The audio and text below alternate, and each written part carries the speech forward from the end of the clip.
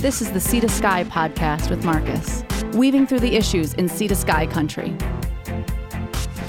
Welcome to another edition of the Sea to Sky podcast. My name is Marcus. I'm sitting with Armand Herford, who is owner of the Republic Bicycles. I'm in his office. What a facility you have here. And thank you for joining me on the podcast today. No problem. Thank you for having me. I lead with this question with all the candidates. And basically, there's 22 of you. How do you stand out from all the others? Yeah, there are a lot of candidates, and it's a lot of podcasts to listen to and a lot of research to do if you want to really be up on all of them. I think I bring a unique perspective to the table. I'm third generation Squamish, so my daughter's fourth generation. I have a lot of sort of reference points to the past, both the good and the bad of where we've been and how we got to where we are. It's been interesting. My grandfather came on the paddle wheeler to go logging. He had a contracting company, build roads, cleared land. The next generation, my father worked at Nexen Chemicals. He was the last guy out after remediation, locked the gate at Nexen. That was his business. Now, my business, I've been a bicycle guy my whole career, basically, except for a few dark days in between, but bicycles are where we want to be. And it sort of shows it changing with the time. And I think I bridge those eras very uniquely. And then from a personal standpoint, as far as experience goes, I'm a business person. I started in 400 and something square feet by myself. Now we're in quite a large facility, and I've got 16 staff at peak. Quite the outfit back there. So and now I'm at a point where I'm organized enough with our business here that my managers can run their portions, and it still takes work, but I have the flexibility and the time allotted to do it. I think I come with truly pure intentions for the betterment of the town that we all know and love. So, yeah, you were born and raised here. You have a business here. I see that you've won a Business Excellence Award for large business. Yeah, large business scored that. They scored that over 10. But yes, 10 employees is large business. We call it extra large small business. So for Squamish, that's a large business. But we're looking at attracting, I think, even larger business, and because we're looking at taxation and we're looking at property taxes, and it's pretty high. And I think with the property taxes, the way they've been growing, and also the way business property taxes are, especially the way they've been raised, especially for those of the downtown core with the BC assessment, they're looking to diversify the economy a little bit by bringing in business to Squamish. Now, here's the chicken and the egg question that I asked everyone as well, is we have a housing issue as well. So if we're bringing in big business, where are we going to house them? Are we going to build a house and bring in the big business? Or is there a hole in this logic that maybe you see something different? Often we get asked as candidates, I'm sure the other candidates are asked as well, these questions sort of in isolation. So thank you for linking those two things, because it's this big ecosystem of and we're just making adjustments, and we can be moving in a direction. There's a lot of questions in there, Marcus, but I'm going to pull out the ones I want. I can right now, and then we can expand further out. Let's go to the downtown assessments. That's something that we can ask them to address, and we can apply pressure, because I see how they're doing it now, and as far as assessing on sort of the potential of the property rather than the property that's currently there. That's not flawed outright from a taxation standpoint, but at the same time, it seems like it needs to be adjusted, and we can apply some pressure to work with that. And that one doesn't seem insurmountable to me, and that's something that we can potentially get a policy change on fairly quickly.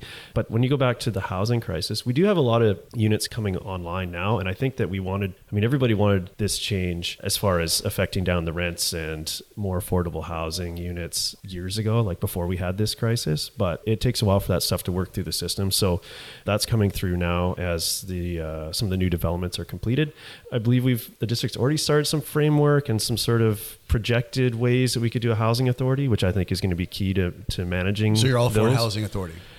We need a way to control that. Now, whether the structure ends up calling it a housing oversight committee or a housing authority, or it needs to be managed. Right. So, and that will help. There's also, we'll call it short-term rentals, because Airbnb is just the most popular version of the short-term rental. And that's a really complicated issue. It's pinching the rental market, where some of those units could be rented, but also it's sort of that affordability. It affects up the line, because there's some people in detached homes that are having a hard time staying in that detached home and are using that Airbnb income. Right. So there's this knock-on effect of every change that we make. And I've been sort of thinking of the whole, that ecosystem I was talking about, as maybe a giant mixing board. You can move the levels as you go through. And with this one, we're way off at the moment. How do you think we got way off? Is it because we've been doing way too much housing too quickly, or? Well, there was some of that, but too much too quick is a pretty good way to get off track in anything that you're doing.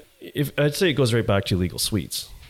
If you know how many suites you have, I've heard numbers tossed around, but without actually knowing and having licensed suites. So there's taxation there, and then we can actually have statistics. So it's legalized suites first.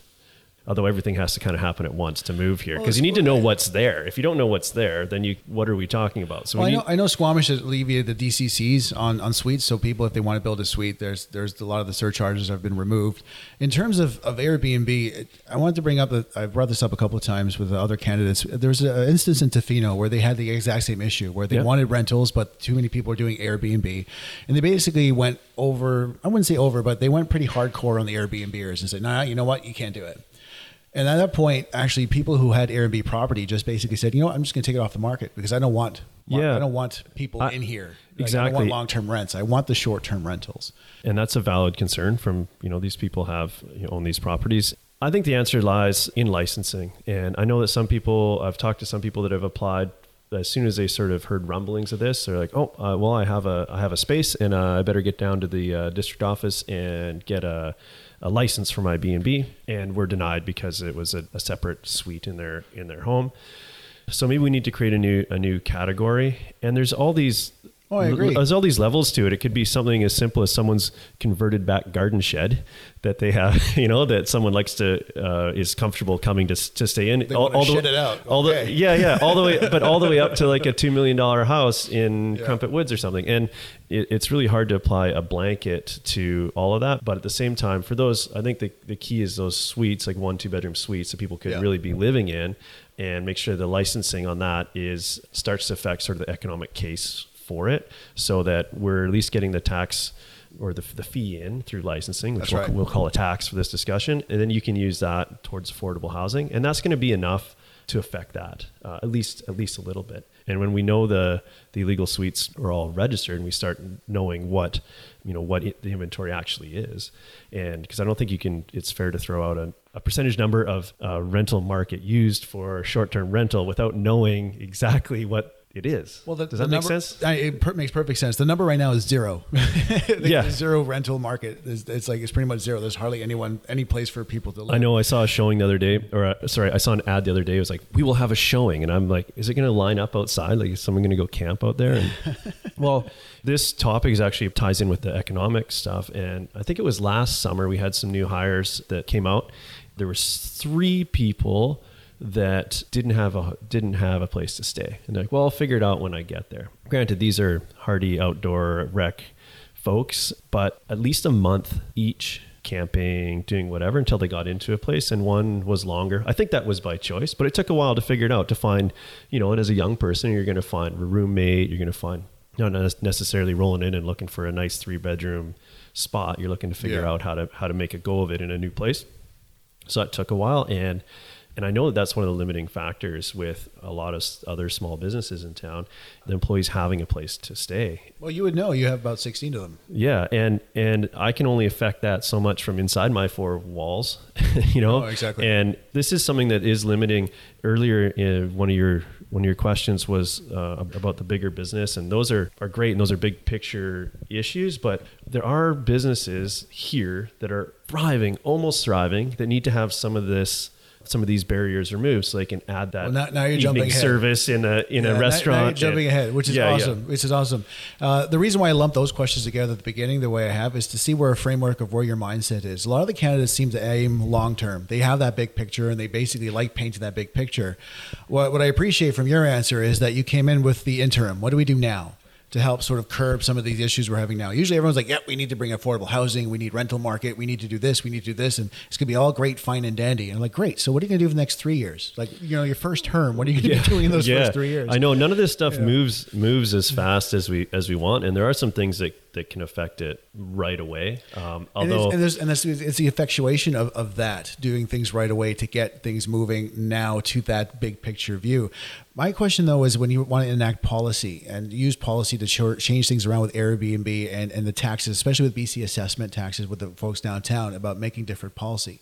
The problem with policy is that you can't just do minutia policy for separate areas. You have to do blanketing policy. So if you're going to give a break to taxes for certain businesses, you're looking at possibly giving a break to Walmart, which is not necessarily what you want to be doing. So this is where I want to bring in. That's a fair question. That's a fair question. So policy is not necessarily the answer, but the thing is there a power or there's something I'm not aware of that you can actually effectuate these changes and not say, as much as I shop at Walmart, but giving them the benefit as well, right? Oh man, well that is the crux of it, and these blanket things are a challenge because when you make a move, and sometimes it's frustrating that government doesn't move fast enough in general, but when you make an adjustment whether it's a blanket or in a specific area, it has a knock-on effect. We want to make sure that, and that's responsible policy, is to make sure that we mitigate that effect. But I would like to think that we can work within the sort of the more specific neighborhood plans for these zones. And I'm not exactly sure how those are applied or if that is a possibility. If a change would in fact give benefit to these other businesses, whether Walmart or one of the big box all the way across the whole district, then we need to look and see if that's something that we're actually willing to take on. And that might be a way, maybe we can't help in that way. And we'll have to find a workaround to have a similar effect. A couple of ideas that bounced around was giving tax credits to certain places. Well, yeah, sort of giving, if you're, in a rundown building, you can sort of might find a loophole that way about giving tax credits back. I've had some discussions about this. It seems to be unclear whether we can isolate the downtown core by itself as a specific neighborhood plan, but we can have the same net effect with a case by case. We try not to bog down staff with case by case, so that's where a slightly bigger step back might be a better way to implement that. But if we need to go case by case or between this block and this block, but anyone on the fringes of anything we decide to do is going to be grumpy one way or the other. So you're a politician. You're not going to make everyone happy, right? But I think there's something that can be done there. What that something is, which is I think where we're being directed here, I'm open to suggestions, but I clearly acknowledge that's something we have to. Well, the reason why I keep hammering the downtown is because the OCP talks about infill downtown, developing downtown, like filling out that peninsula. And we're talking about why IBC assessment assesses these buildings at 6 stories is because they want to fill up the downtown with 6-story buildings. They want to build it up, concentrate everything downtown. Is that something you kind of envision as well? Like sort of keep it downtown, develop the waterfront, put an office tower there, and just sort of cram everything there and sort of and not so much like sprawl. I know sprawl is a bad thing, but do you think there's too much emphasis on densification of downtown? Well, there's like 6,500 units going in the next 4 years. It's pretty dense. I'm torn with this one. It's a change from the way that it has been. Yeah, you've been here a long time. You've seen the changes. Yeah, but there was also a time where you go back far enough. Remember when the liquor store moved from downtown to the Garibaldi Mall there or whatever on the highway? Yeah. It was a crisis. Downtown was dying. No one is going down there. There's no, it was dead. It has. It's busy. I used to work downtown. Mountain FM used to be downtown, and I used to DJ in the old Squamish Hotel. It used to be the Ocean Port. And so when you get down there, I am very familiar with the dead downtown. Yeah. So now we have this problem we have this challenge where it's starting to thrive, and it runs into different issues. Now, as far as the densification goes, I met someone the other day that just moved to Squamish. We meet lots of people that just moved to Squamish if you spend some time out and about. And she said something that made me sad. She said, "This is the first place I've ever lived where I need a car." So we're not talking about transit uptake. Oh, we have to convert people out of cars. The people that are coming, and we have all these new units, almost have an expectation of a civilized place not needing a vehicle. So that downtown densification, if you live down there, we're going to be creating this urban, walkable, bikeable, transitable space. That's a double-edged sword, though. No, it is for sure. But for those people that actually occupy and live down there, it's going to be amazing. We've got the seniors to be able to, have more services and scoot around if they or I guess anybody with a mobility issue, which is great. Now, of course, is the other edge of the sword the people that don't live downtown? Is that the other edge? That's pretty much. Because I think there's probably more than 2 edges to that sword. Because you think, because if you look at it, 6,500 units going in there. Most of them are 1 bedroom, 2 bedrooms with only 1 parking stall, and a good majority of our community commutes in the city. I between 40 to 60%. Some people say 60%, some people say 40%. I've been saying saying 60 just because it sounds better. But I've just been saying a lot. yeah, just a lot of people commute. So and then people have stuff. They have your bicycle in their spaces. They have like rafts, and they have gear, more gear, and kayaks, and a car. And then of course they have that second commuter car, and yet only the one parking stall in these small cramped apartments densified downtown. Yeah. You see where I'm leading? Oh yeah, I see where We're you're going to going. put all the cars. Well, this is I mean, yeah, and this goes back to what I was saying earlier with it, where it's this little, ecosystem or a big mixing board, or however you want to look at it, where you adjust little things as you go. Yes, there's going to be a lot of people with cars, and they are going to be downtown. They're going to be a high percentage, a debatable percentage of them are going to be commuting to the north and south of us, actually. So at the environmental, all candidates that we had, one of the things I brought up was rideshare, and rideshare often gets sort of dismissed as a solution. I used to have all those rideshare cars because I used to commute down. I used to see these carpool car number 2. Yeah, and there are some around, and most people don't really want to drive. So when you have these people that come to Squamish and fill all these new units, not just downtown, but all over town, they don't really want to be doing what they're doing. They don't. So I think that behavior is pretty easy to affect. And right now, I know our parking lot gets used for a bunch of ride share, and people sort of rally point, and then they hop in a truck and they go up to Whistler for lots of Whistler Blackcomb people. So you get these unofficial spots around town where this happens. If it had an official spot or two, maybe one in the north and one in the south, that was accessible by transit, they had a covered area, so if you got dropped off there or if you took the bus there, you could wait safely and dryly for your ride. Ideally, it's paved and lit, so you don't step in a mud hole in your nice business outfit as you head to your professional job downtown. I don't know. You work in bicycles. I work in radio. We don't really dress up for that. No, but I've heard about such things.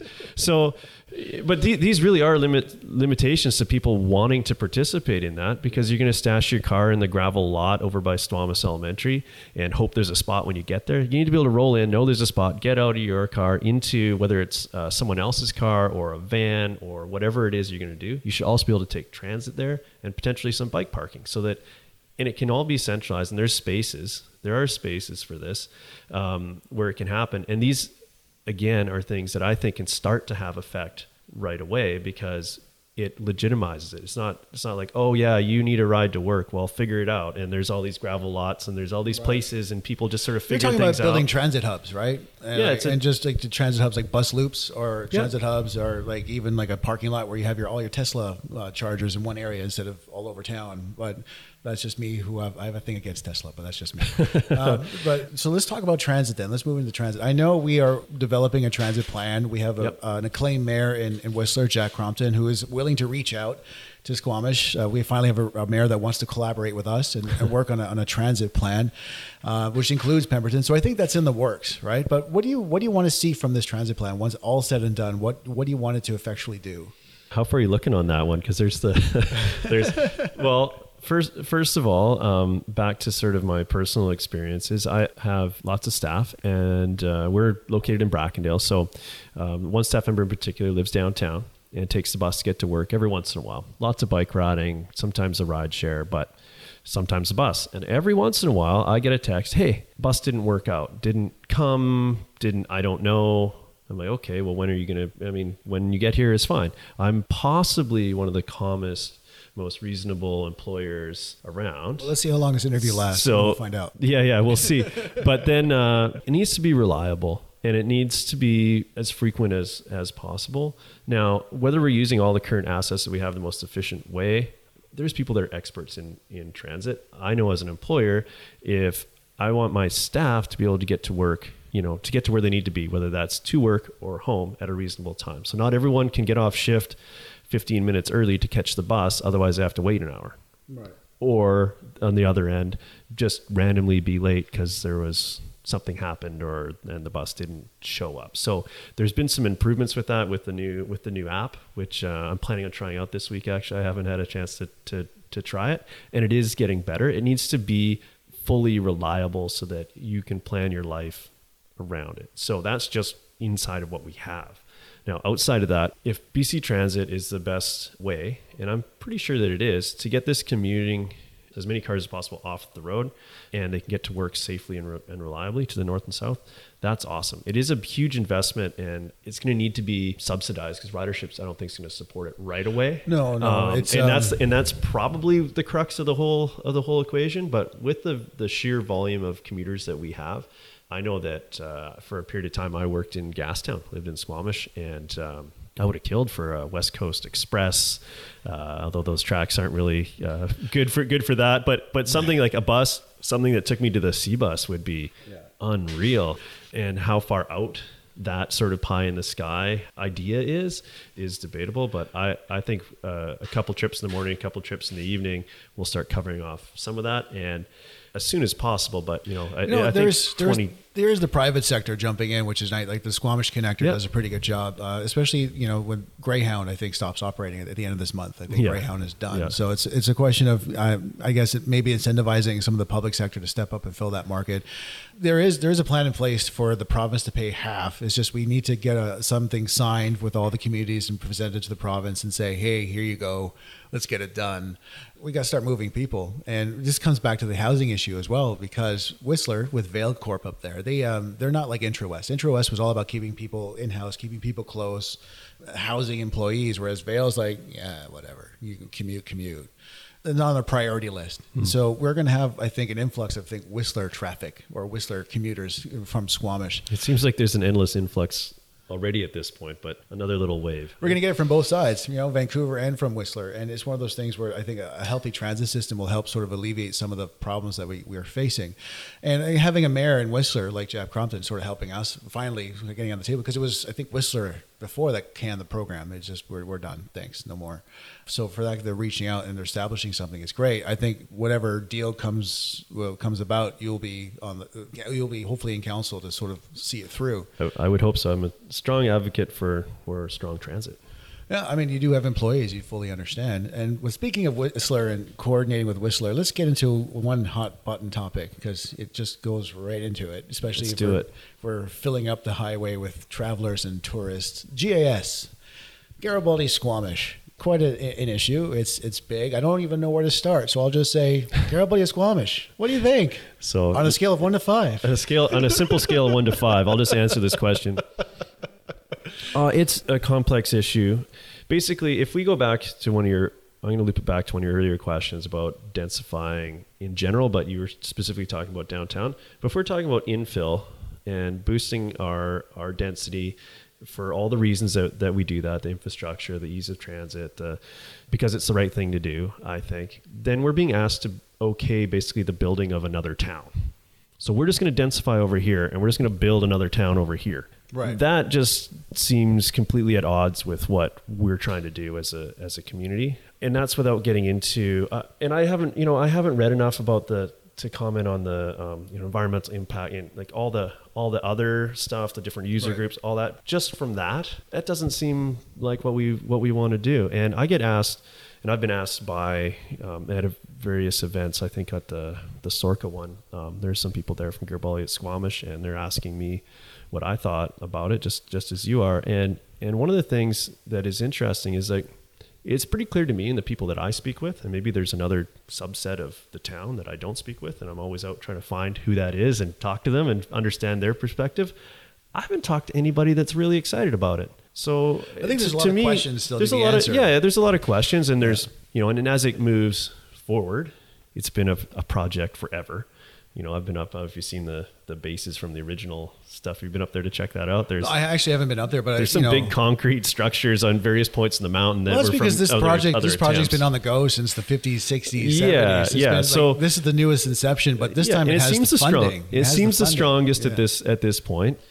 And there is a point where we'll have to decide whether this is something that's been sort of forced upon us and we've been worked around. I think it's important that we maintain our position, or do everything we can to strengthen our position at a table where this is being discussed. So I'm not, for the reason that I said earlier with, we're just going to build another town over here while you guys focus on densifying as well, and deal with the challenges of doing that.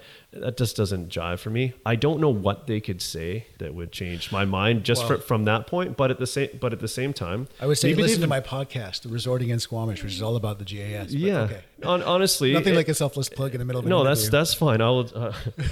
I haven't listened to any podcasts. I'm gonna have to edit that out. I'll fess up to that. I'm gonna do this in post game, and I'll go through it. And the reason why, apart from the infrastructure questions and the building questions and the traffic, and it brings up a lot of questions, because you're talking about 22,000 beds in several phases on the side of a mountain that people would say it's not ecologically can handle it because the snow keeps moving up. They have their environmental assessment. They've been working closely with the Squamish Nation about it. They have 40 stages or 40 criteria which they're meeting, and so forth and so forth. The big question though about GIS that I like to ask the candidates, that I'm sure you would have an answer for, is the fact that we have to take that land into the district. That's SLRD land, that's regional land. Yeah. And the region has said, we're not keen on this project. And the province is like, we're not keen on you becoming a resort municipality. So they're looking to us to sort of envelope them. And they're basically saying, we're going to give you tons of tax money. We're going to do this, and the other thing. But to take that land, right, to be incorporated into the district, is that a referendum question for you? Would you put that to the people in a referendum? Do we want to take this land in for the GAS? Think about the phrasing of this one, because as I think about the phrasing of the answer, I think the danger with referendums really is the phrasing of the question. And when you turn it over to we'll have a vote on that. Well, what is the specific question that we're going to be asked, and at what point in the process are we going to ask that question? So I'm for a referendum, but the bigger issue with that, I think, is figuring out at exactly which phase does that happen. I think if we're taking the land over and we're going to basically pay a sum of money to take that land to incorporate it, I think that would be the point where you would have to say, because that means if you're taking that parcel of land, that means you want GAS to go forward. I don't know that it does. It might mean that you want control of that parcel of land. Okay. Do you know? No, yeah, you got me on that one. Yeah. And I don't know, and that's just another perspective. I don't. Right. But so yes, I would go for a referendum. I'm concerned about how you phrase the question. Sure. I get asked questions all the time that lead me to see the answer that they want. I know that there's science behind this and all the rest, but that would be much debate. You can't ask a question like that in one line, and you also can't ask a referendum question in the 10 pages it would take to really spell out what's trying to happen. So the thing about referendums too is that it actually creates more engagement than say having a meeting. Look at Garibaldi Springs, for example. I mean, we've had many meetings. The first one, Rob Day had the property. You want to do the same thing, and there's so many people were Doug, I think. Doug Ray? Doug Day. Doug Day, that's it. Sorry.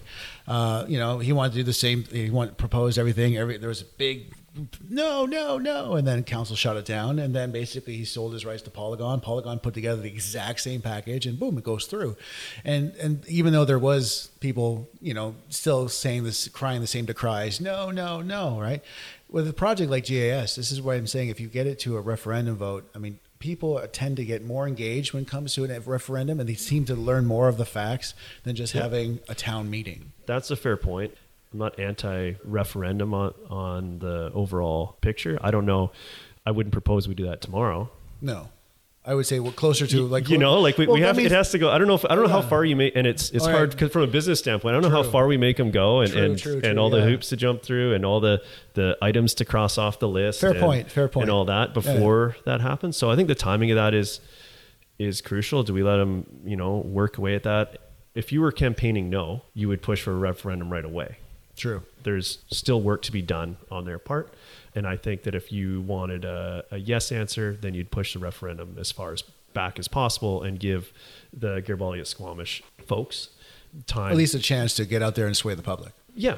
And if I I've looked at it this way as it's been attempted to be sold to me, that as a counselor, I don't view it as my job to sell someone's project to the electorate. Right. The people that I run into on a day-to-day through all the things that I do in my day don't seem very excited about this. So if they are on a path of crossing off all these items and addressing all the issues and everything's going to be peachy, it just takes time. They've got a massive PR issue on their hands because that's not what we're hearing as we walk around town. And I know how messy referendums can get. I'm probably dating myself, but during the Quebec referendum, I was taking high school politics, and boy, we learned quite a bit about that and watched tons of video. And I'm telling you, referendums can get messy and very divisive. Well, eventually there's a yes/no vote on the specific topic, but there are those shades in between. No, not like that, but everyone has their own threshold where I guess you're saying we need to find its final inception, how you want, like find it to a T and then put it to the people. I think it's crucial to figure out the right time to do that. Time, and I don't think it's right now. I also don't think it's in 10 years. So let's move on to another big project that seems to be looming on our doorstep, but it's supposed to have already been started, a couple of years ago, but has not, and it's sitting outside in Howe Sound, another contentious issue. Last election was big, and this election seems to be more of a foregone conclusion. LNG. I mean, that's a hot topic. What else can that stand for? I got to come up with something fun that could stand for, but for right now, it stands for liquefied natural gas. In Howe Sound, I would agree with most people's assessment is that it's being forced upon us. There's sort of a defeated acceptance that that's what's going to transpire. So everyone takes that and says, we need to get the most tax money possible. Yeah. I certainly don't think that it should be incentivized for them to be there to do what, it's a tough one. I don't think that there's anything earth-shattering about the position there.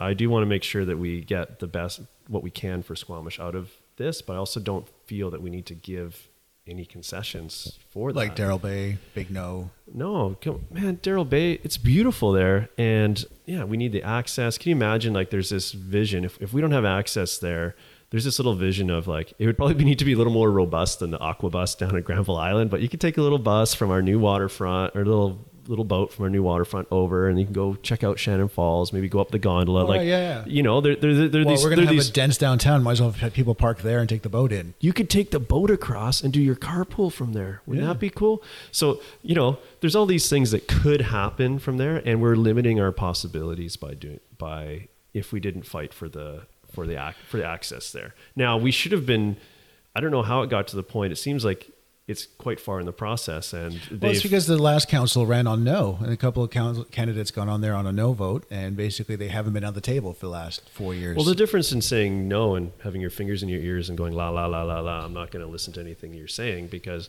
there's little snippets where you can pull something good out for the greater good for the town. And that's why on the scale, I'm going to go back to that scale.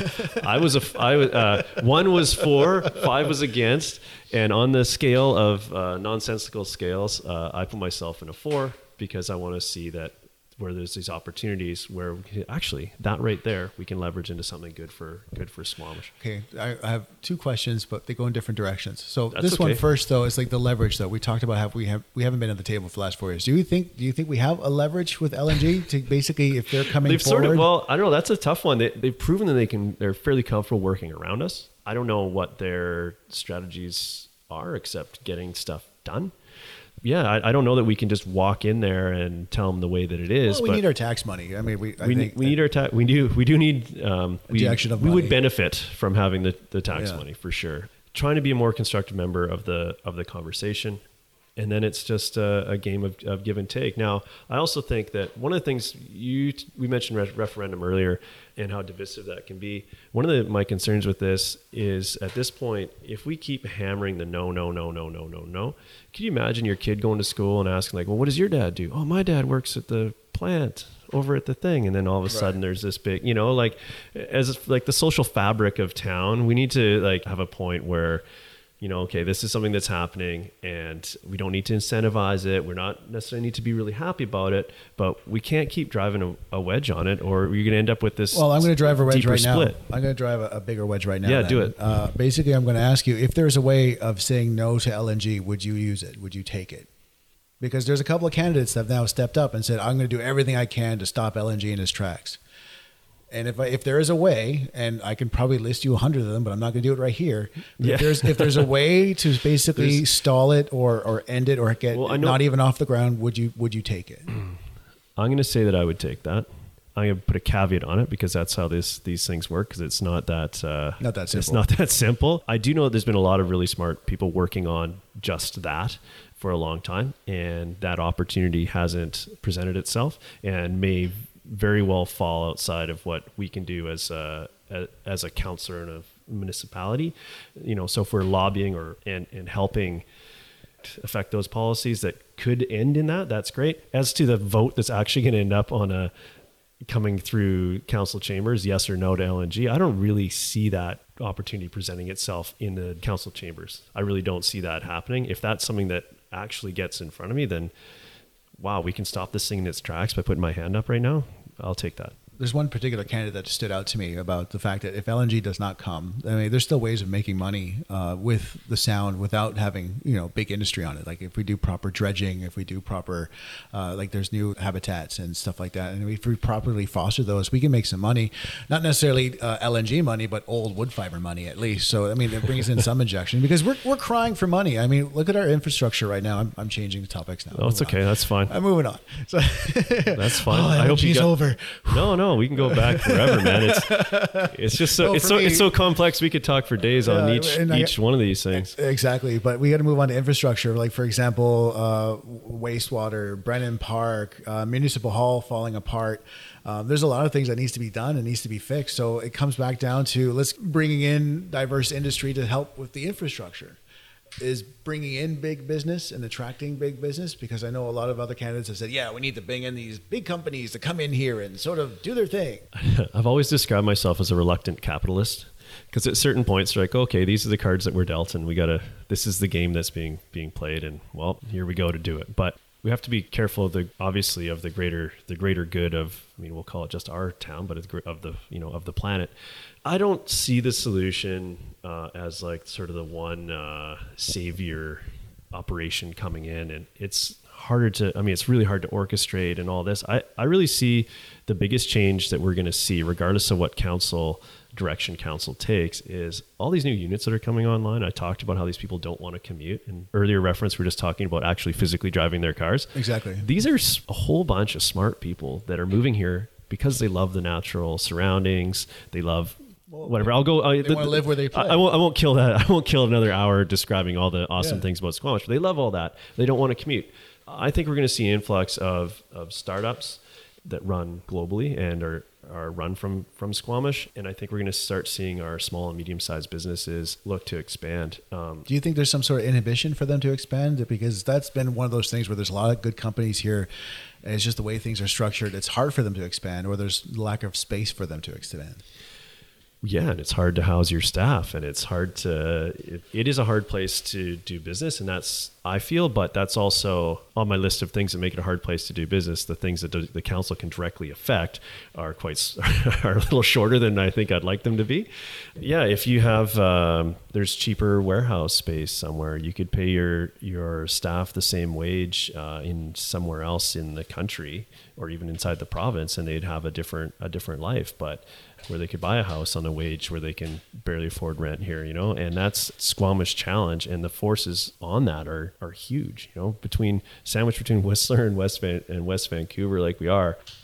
We can make some of those, make those moves we were talking earlier with helping with affordable housing and trying to sort of push that down so that we can have people, so we can house workers, employees, but that's true across even more professional, like higher level jobs. The professors coming in to teach at Quest need a place, and it's across the board. So, but I do think that the medium-sized business that can come in and, can you imagine being a worldwide hotspot for craft brewing? We are already. I know, but even more so with supporting distribution centers, and like there's things that can happen from there. As one example, I'm a bike guy. And so often I'll get asked bike questions. We do have 3 bicycle stores in town, but there's quite a few other medium to small operations running in Squamish, or have a Squamish component, or have people commuting to them from here. We do need to court, but we also, those minds are also working on a way to be here, because this is where they want to be. Well, there's a lot of candidates bring up the idea of bringing in green technologies and rec tech and all this sort of stuff, and some candidates have brought up the idea of BC rail yards and stuff. I mean, we have a we have a clean tech company that just made a deal with NASA, right? So we have companies here, we have a brain trust here, I think, to grow from within. The big question I have for people that keep saying, we got to bring in business, that's great. Where are you going to put them? What kind of incentives are you going to give them? Because they're not going to just uproot their company and come here without any incentives. Well, and where are you going to house them? Well, and that goes back to it being an expensive place to do business. If you need a 4-acre spot to do your thing, 4 acres of the Squamish Valley at anywhere is so you would have to incentivize, right? And exactly. I don't think we have the room to incentivize anyone, to be honest. No, I think that the answer for this is continuing to listen and to ask the questions of people that require space and having those conversations. And those can be formal and informal to figure out what they would really need to make it happen. Because there's a threshold there where it happens. Now, how deep do you go to make it happen? And it being a larger business that fits with the values of the town and getting that right mix. And, it's been, when would you say, how would you score it? When was the last time we had a big business in Squamish running effectively? Well, every time we had big business on the water, it left a big mess. Like Britannia Mines left a mess, and Woodfibre left a mess, and Nexen left a mess. There's been lots of mess. So when you talk about industry, I think of mess. Yeah. But when was the last time one was running? We're talking about bringing it back. That was the specific portion. Yeah, of that. Was exactly. Woodfibre the last one that shut down, or was it maybe Nexen? But it's quite possible. Yeah, I think Woodfibre would have been one of the last ones. Yeah. I feel like it's that those big messy places, and those things ran for so long and bridged so many eras and so much like human learning. If you look at like what the knowledge base of humanity was, honestly, if we go back to like let's take it back that far to when Britannia Mine started to now, I'm pretty sure you wouldn't be able to do that today. No. And similarly, we know better. Yeah. And really, if knowing what we know today, we probably wouldn't build a town where we have a town. I don't know. I would debate that, but we're talking about logistics. Well, yeah. But at the same time, with the estuary and the confluence of all the rivers, and we'd probably structure it different. If we were to start from fresh now. We're still a very natural resource country, so we still need to get natural resources. And what's the best way of shipping it over water? But again, like I said, I just think the whole thing would look a little different if we started today, because there's a few cruxes we could probably avoid with going back to the starting from clean slate, but we can't, and we're starting from where we are. So where we are, how do we diversify the economy? I'll just put it point blank to you then. How do we diversify the economy? What do we do? I'm sure your property tax have gone up and your business taxes have gone up, and and it's like what? We have a problem with our dump. We have no room at the dump. What? Our municipal hall's falling apart. We need a second ice sheet at Brennan Park. There's $100 million. There's number being boundied about. Yeah. Where to start on that one? You started with the how do we diversify the economy, and then you baited me with all of the crumbling infrastructure. And this is why we need to diversify the economy. No. They are clearly related. I'm just thinking which way you want to go with this, because, well, diversifying the economy, there's forces at play that are outside of the municipality. So at the same time, we need to look for people that want what we have and want to do business here, and see what it was going to take, and see if that's something that we can. And I'm not opposed to incentives to the right companies, but there's also a breaking point where what, you can't sell the farm. No, you can't, and that's a delicate thing. So I think just getting into these, identifying industries that can come or are here already and are removing some barriers. I really believe in the people that are here and are coming and what they want for the town. And I really think that some of the answers to this are already here, and we need to do what we can to facilitate that. Now, what that is and who they are, we're finding out all the time. But a quick, simple one and it's nothing simple, but one that comes to mind, we'll say we have some companies here that design different things for outdoors, whether it's a clothing company. We've got a couple of clothing companies. We've got some bicycle component. Yeah, you got your 7 Mesh, your Blur, your 1-Up components. Republic Bicycles. All these guys. Well, we don't.